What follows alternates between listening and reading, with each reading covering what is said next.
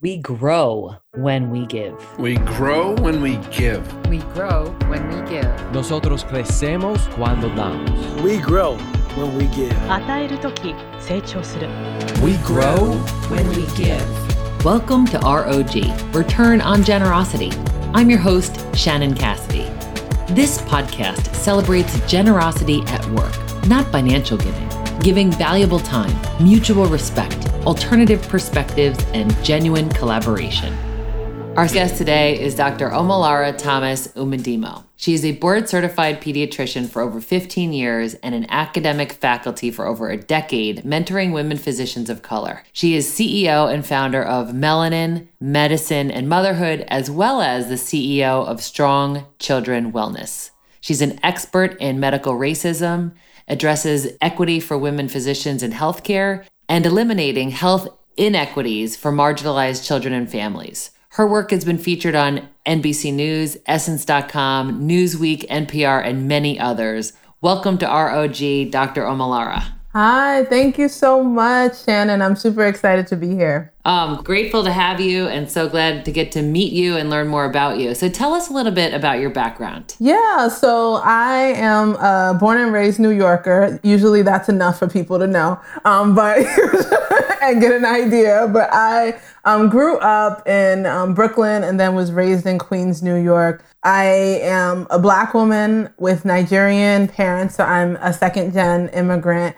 And I think both of those pieces, growing up in New York and being the daughter of immigrants, really shaped a lot of how I see the world. From 5, I knew that I wanted to be a pediatrician that early and pretty much set out on trying to do that. One of the big things I think for me was being so driven. I started med school at 18 and then pretty much decided to go on a career towards global health. Ended up in academia, did some research, and got burnt out, honestly, from doing all of the things, which I know we'll probably get into, and decided that it was time for me to kind of create my own rules and create my own spaces, and ended up leading 2 companies, which has been absolutely one of the biggest joys of my life. And I think actually entrepreneurship saved my life, to be very honest. So, yeah.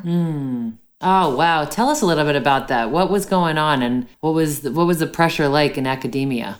Yeah, so I think, honestly, what I'll say about the space is that it doesn't have to be overt, direct, like issues that address or confront you. It's kind of a space where you're socialized that academia is the pinnacle. And you showing up as a Black woman in this space where not many of us move into those spaces, that it almost feels like a certain burden that you're carrying for your entire race, right? While other people and other physicians may get to have their own, as an individual, their own reputation, what happens. A lot of times what we do, we're both invisible and hyper visible at the same time. And our actions, our words, they can reverberate for those who look like us. And so I think what came up, which I know as someone who supports a lot of Black women in healthcare now, was this idea of perfectionism and this idea of not letting anyone see you sweat, to say it colloquially. And I think there was also this lack of not being able to be myself. And I think that was really difficult for me. And I think there's just a lot of pressure for many of us. There's this entity called stereotype threat. I'm not sure if your audience is familiar with it, but the idea that we are concerned about a particular stereotype that may exist in the world about people who look like us. And so we do above and beyond to contradict it, even if it's to our own detriment. So that meant sometimes staying up late because I didn't want people to think my notes were not great. Or that meant reviewing everything before I was in rounds with patients so that no one could say I didn't know the answer. So those are some of the burdens. And after a while, it felt like 2 jobs. And so, at some point, my body gave out and I actually developed a chronic illness. Oh my goodness. I'm so sorry to hear that. So how did entrepreneurship save your life? Yeah. So Shannon, in the midst of, I would say in the midst of academia, I was juggling so much. I didn't even actually realize how much this inability for me to say no caused me to pretty much have 5 jobs instead of one. I was an associate professor and teaching in our public health school. I was seeing patients who were marginalized, low income patients. I was also heading a global health program. I was running 2 research projects. And at some point, this one point where I literally walked into my patient's room, and that was in September 2018, and I could find no joy. As a pediatrician, walking to this like little 2-year-old who's a bundle of joy and just feeling so drained. And at that point, I knew I was a danger to myself and I knew I was a danger to my patients. And so I reluctantly asked to step away for a while. Unfortunately, what I was thinking would give me space, I was just conditioned to fill out that space and ended up doing more advocacy work. And just it didn't even look like I had taken anything off of my plate. And ultimately, in May 2019, 6 months later, I found myself hospitalized because within a week I had lost the ability to walk. And 2 weeks in the hospitalization, I found out I was diagnosed with an autoimmune brain disorder called multiple sclerosis. Oh my gosh. So what did you do? I mean, how did that lead you to where you are now? Yeah, so I think a few things were really important. One was just to tell you how conditioned I was. When I found out I was hospitalized, I took my laptop to the hospital. I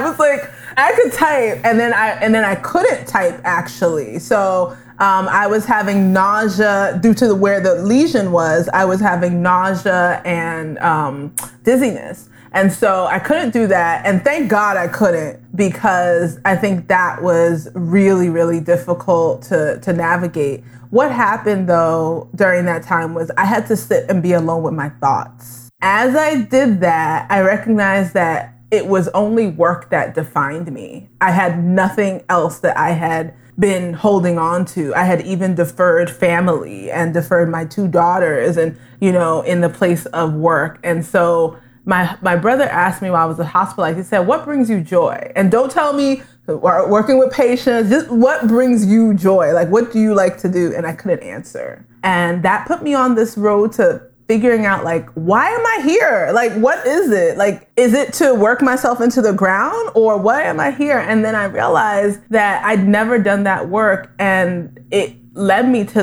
having this autoimmune disorder. And when I read up about this, I realized that a lot of Black women, particularly Black women as a subgroup, as education and income increases, unlike other subgroups, our health outcomes don't decrease. Our health outcomes actually plateau or increase, adverse health outcomes. And so higher rates of infertility, higher rates of chronic autoimmune disorders, and understanding that, I realized this is not a one-time thing or uncommon thing, that this is actually the norm for us. And I opened a Facebook group because I had nothing else to do. I was on leave for 4 months, and I was like, I don't know what to do with myself. And I opened a Facebook group because I just wanted to connect with other women who maybe were in this journey, because I just didn't want anyone to experience what I had experienced. And in that time, women started disclosing, and I started sharing what my journey was in terms of understanding what my purpose, mission,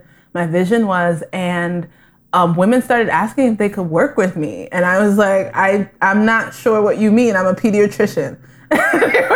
and then all of a sudden it came to being that, hey, maybe this is something that I'm supposed to be doing and supporting other women.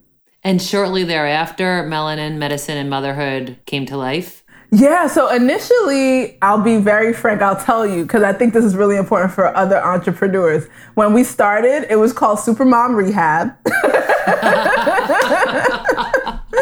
Because that was what hilarious. was most prevalent for me.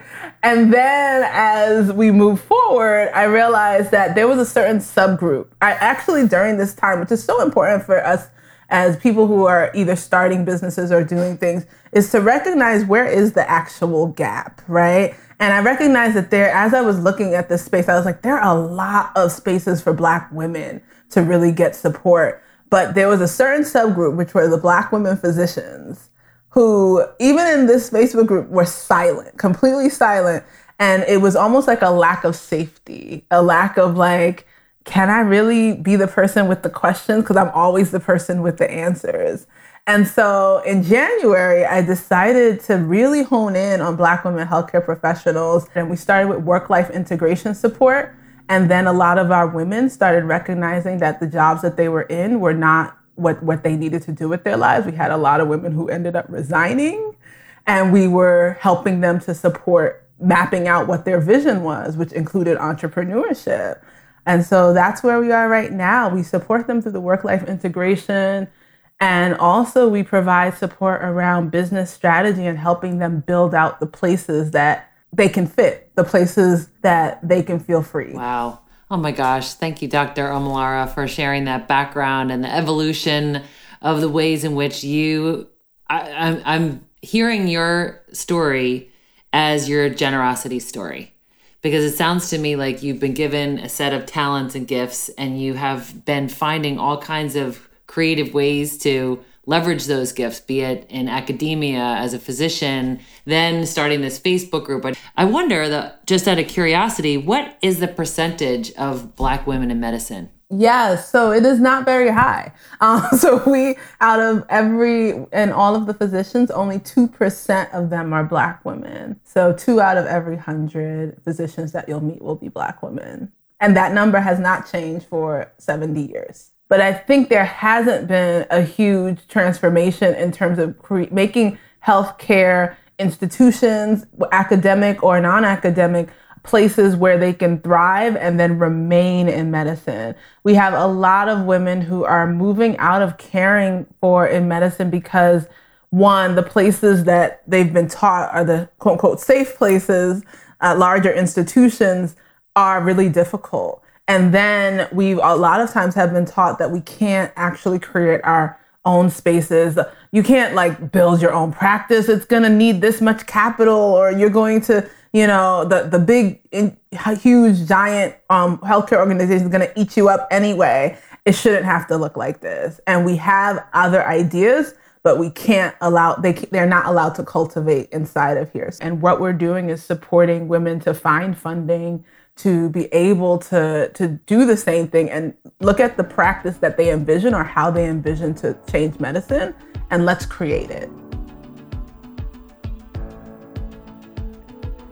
When we come back, Dr. Omolara will share her thoughts about how to manage our ego and overcome fear. Hey, Calvin here. Join me, Brandon, Christina, and Lee on the Straight Up Show podcast on all your podcast platforms. Straight Up is a show that discusses topics you want to talk about but won't hear about in mainstream media. Topics ranging from how COVID-19 impacted the Asian community to how cartoons are therapeutic to hard-working adults. So we invite you to join the conversation, but if you do, we only have one rule on our show. You gotta be straight up. And we're back with Dr. Omolara Uemedimo, CEO and founder of Melanin in Medicine and Strong Children Wellness. Something that you posted on Twitter recently really struck a chord with me, where you said fear is an emotion that's self-created and therefore can be self-eliminated. Yes, I did say right? that. So yep. Yeah. It actually came from an office hours that I had. So in Melanin in Medicine, what we do is we do office hours. It's coaching. We're supporting women through this evolution and transformation. We're supporting them with business strategy. And as you may imagine, right, creating anything, the first thing is our ego is going to be like, this is not what we signed up for. Like, no, this is completely the opposite. And so fear becomes the topic du jour of a lot of our conversations, and how do we overcome it? And we did an exercise where we started to recognize that when we're thinking about what we want to do, it's not the thing that scares us. Like, it's like we talked about, I want to do this, but I'm scaring myself by imagining fill in the blank. And then we realize, oh, it's not the thing, it's what I'm doing to myself by imagining this thing. So let's try to imagine something different. Let's just do something really, really crazy. Let's shake it up. And as they were going through multiple rounds of this exercise, it allowed for them to start to imagine what the opposite looked like. And when we started to put things into bucket, we realized fear is this emotion that can change as long as we've thought about mitigation plans around the roadblocks and the considerations. And then the fear kind of just like dissipates. Yeah, it dissipates. So here you are, the CEO of 2 businesses and multiple other responsibilities. How is it that you have witnessed generosity at work? Where do you see it play out in the workplace? Yeah, so, running 2 businesses means I like to think about as your business grows, you go from caring for your clients in a way to now caring for your team, right? And being like, because your team is now helping you really provide those services at the highest quality. And I think one of the beautiful things that I love about our team, I would say generosity, I think I can see it most in my team because I'm pouring so much into them so that they can really show up and show out for our clients as well as to our clients. But I think at work, the gratitude, we always start with gratitude in the beginning of our meetings, which is really nice. I'm a spiritual person, and so we usually will, and my team members are, and so we'll usually pray. And I think giving them the space to merge those things together has really been important.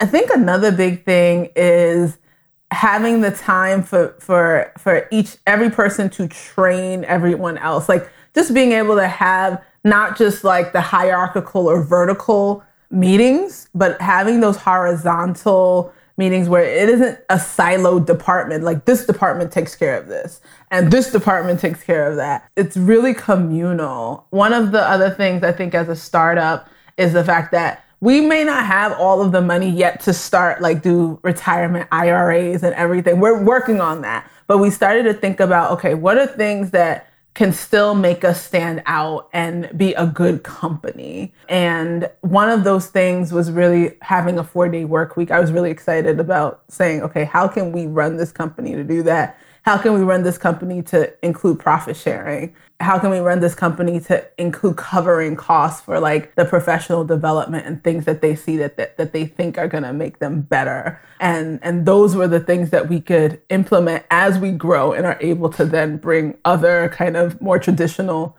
benefits. And I think they've felt restored and rewarded and really exciting. Really excited to just move forward and do this work. Oh, that's incredible. Thank you for that. Really, it's a reminder to start meetings with gratitude, to have a collaborative type of a culture where people help each other learn and grow and train, and then to have some form of model where everybody's benefiting from the work. So what would be an example of generosity in your own career? Where has somebody really supported you or helped you in a way that was really meaningful? Yeah, I think, it sounds simple, but it was just being seen. I think that I didn't recognize how deeply invisible I felt in many spaces. I remember being in meetings and kind of being the content expert for the topic and raising my hand to speak and never everyone kind of just no one realizing I was there, or, just in terms of not ever feeling like I could share how I feel because my experiences were different from the majority of people in the spaces that I worked in. And so I think when I've been able to have spaces, both, from every color and every walk of life and every gender, people who really were hey, I want to know what's going on with you. And kind of it's not work related. It's about what's happening with you. But I'm sure a lot of our listeners can relate to that. So just for everybody to reflect on what does bring you joy and who's the person in your life who will ask you a question like that, and how can you ask yourself a question like that? And do you have any specific examples of how you were seen? Did people just give you attention. They wanted to like actually find out more about you. And then you can be yourself and you can be vulnerable and you could be honest and you could share some of the challenges that you're experiencing and have a two-way conversation about the realities of life. Yeah. And people just show up better, right? In that work. So let's say if I'm a boss and I'm asking these things and I'm uncovering it, and we're working together on a plan on, why is that happening? Like, I didn't even know that was happening. Okay, let's think about like, what could we do? It allows for people now to have places of safety, places of bravery. I don't even like those words. I want, honestly, for us to all have a space in our workplaces of freedom. I don't think we're there yet, and I don't know what it's going to take. I do know that in the spaces that we've created, there are a few tenets that are really important. One is really just the self-discovery piece and being able to create spaces that allow for self-discovery. Number two, that I think has been really important in terms of this like transformation for a lot of our women to be free, to have freedom spaces, has been self-preservation strategies and starting to think about, and prioritizing. How have you eaten anything today? Like, how have you taken care of it? Just start with the basics. And then I think support and just recognizing that, okay, who's got your back? Who can hold you accountable, right? And also who can you strategically delegate to? The biggest thing that I think has been really important has been the strategy and the visioning. We do something called strategic futuring. I learned it during my 4-month medical leave from a book called The Future Belongs to Those Who Dare by Priscilla Rose. And it is absolutely fantastic because doing this work about seeing where you are in 15 years and this visualization process and understanding that what you're doing is what you're doing now, bringing you closer to that or taking you away. It's one or the other. That strategic visioning that you're speaking about, Dr. Omolara, is so helpful for us to consider how clear are we about where we're going. So I think that really speaks to me. And I think for us to be thoughtful about those key tenets that you referred to, like self-discovery, freedom, and you talked about the self-preservation strategy. Yeah. Audre Lorde talks about that. She says self-preservation, right, is a radical act, right? It's an act of political warfare. It's like literally like self-preservation is not just something nice. It's not self-care. And it's like, it's literally what we have to do as a survival technique in a world that continually marginalizes and keeps us from the center. And so we have to take care of it because our world has been socialized not to at all. Yeah. Mm-hmm. Yeah. So how can we be on guard against that so we can still build our careers and work intentionally toward that vision and make sure that we're taking care of ourselves and not running the risk of a health threat? I think all of us have a role to play, right? If you always have to kind of, it's funny because from this purview, what I always see when I go into a meeting room or table is who should be here, who's not here, who's supposed to be here. And I feel like a lot of people, just because of the purview, not in a malicious way, but just because of the purview and how life has been dealt, they're not thinking that way. And so we have to proactively start to do that. All of us have these certain privileges. I am, heterosexual. I need to remember kind of who are the people who are on the margins, right? In terms of Black women, right? There are different layers to that. So how do I use my privilege and power in those sections to say,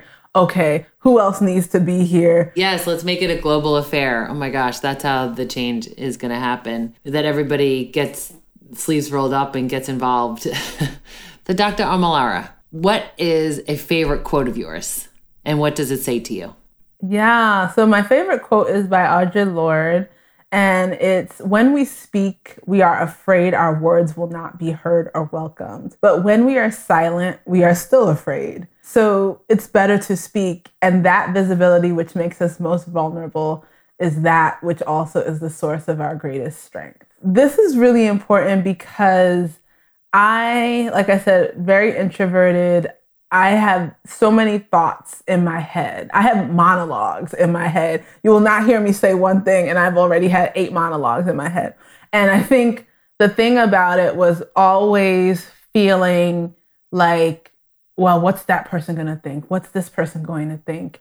And it got to a space when I realized at that juncture, that inflection point, that all of that keeping it in and not saying and being silent was not protective. It was actually killing me in the process. Like, and the cortisol and the tension and all of that, I developed an autoimmune disorder, for goodness sakes, from holding that in. And so now I am really excited about what Audre Lorde talks about, because it is our greatest strength, but it also is a space that allows for us to stay alive by being able to tap into that. Not to say it's not scary, and it's definitely hard for women of color to speak, but I think it's a muscle that we have to start doing. And the hope is that as people hear our stories, you know, I love to tweet. I'm a Twitter addict, but as people hear our stories, that people start to recognize and open and start to see our visibility and say that that's actually important to know. And I'm going to remember how to adjust accordingly. Yes. Thank you for that. So speaking of Twitter, where can people find you? So we have a nice main link that is like easy, but Twitter is my favorite place. So I'm at Dr. Omolara, DrOmolara, but we have a main link for all of our stuff, which is Melanin Medicine Co. It's bit.ly, bit.ly, Melanin Medicine Co. And, you know, people can always reach out to me. I love answering messages and DMs and things like that. And people can learn more about our practice, which is in New York. If any of your listeners are in New York, at strongchildrenwellness.com. Excellent. And they can participate in your online community as well. Yes. Yeah, definitely. You can go to bit.ly, Melanin Medicine Co., and you can see all of the different courses and programs that we have. And all of our social media links are there too. Fantastic. Well, thank you for being a force for good and for finding all kinds of creative ways to make an impact. You are truly a force of nature and somebody that I deeply appreciate. Thank you so much for this opportunity, Shannon. I am truly just excited about your questions and this podcast and just your mission. And it really brings me joy. Thank you.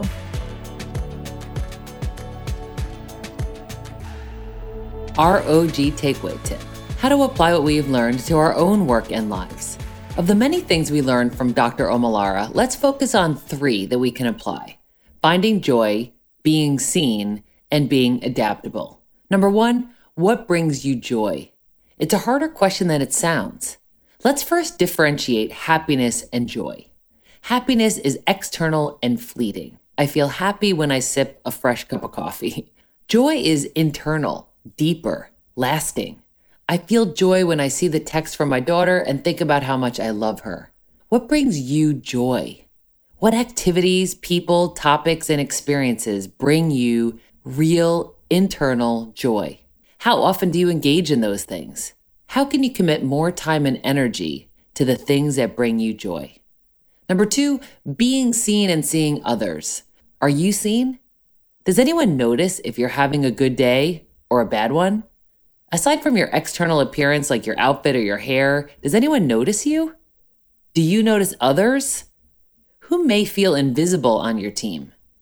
How can you recognize them and amplify their voice? Sometimes it's as easy as repeating something that they said or holding space for them to share their thoughts. Number 3, being adaptable. Dr. Omolara adapted the name of her business to appeal to a broader audience and adapted her whole life and career after working to the point of illness. What wake-up call are you experiencing? Is it a subtle pain, or has it taken away one of your abilities? Do you need to adapt to appeal to a different or larger audience in your life or career? How will adapting your routine or priorities honor your self-love? What needs to adapt in your life? And what help do you need to make that possible? Join us next week for Jose Peranian, a lifelong stutterer turned Forbes-featured global TEDx speaker on inclusion and resilience. Until next week, Stay generous, everyone. Thanks for listening to ROG, Return on Generosity podcast. Please help us grow by subscribing and reviewing us on your favorite podcast player. And for more information, visit bridgebetween.com. We grow when we give. 우리는 나누면서 성숙합니다. We grow when we give. On rayonne quand on donne. We grow when we give.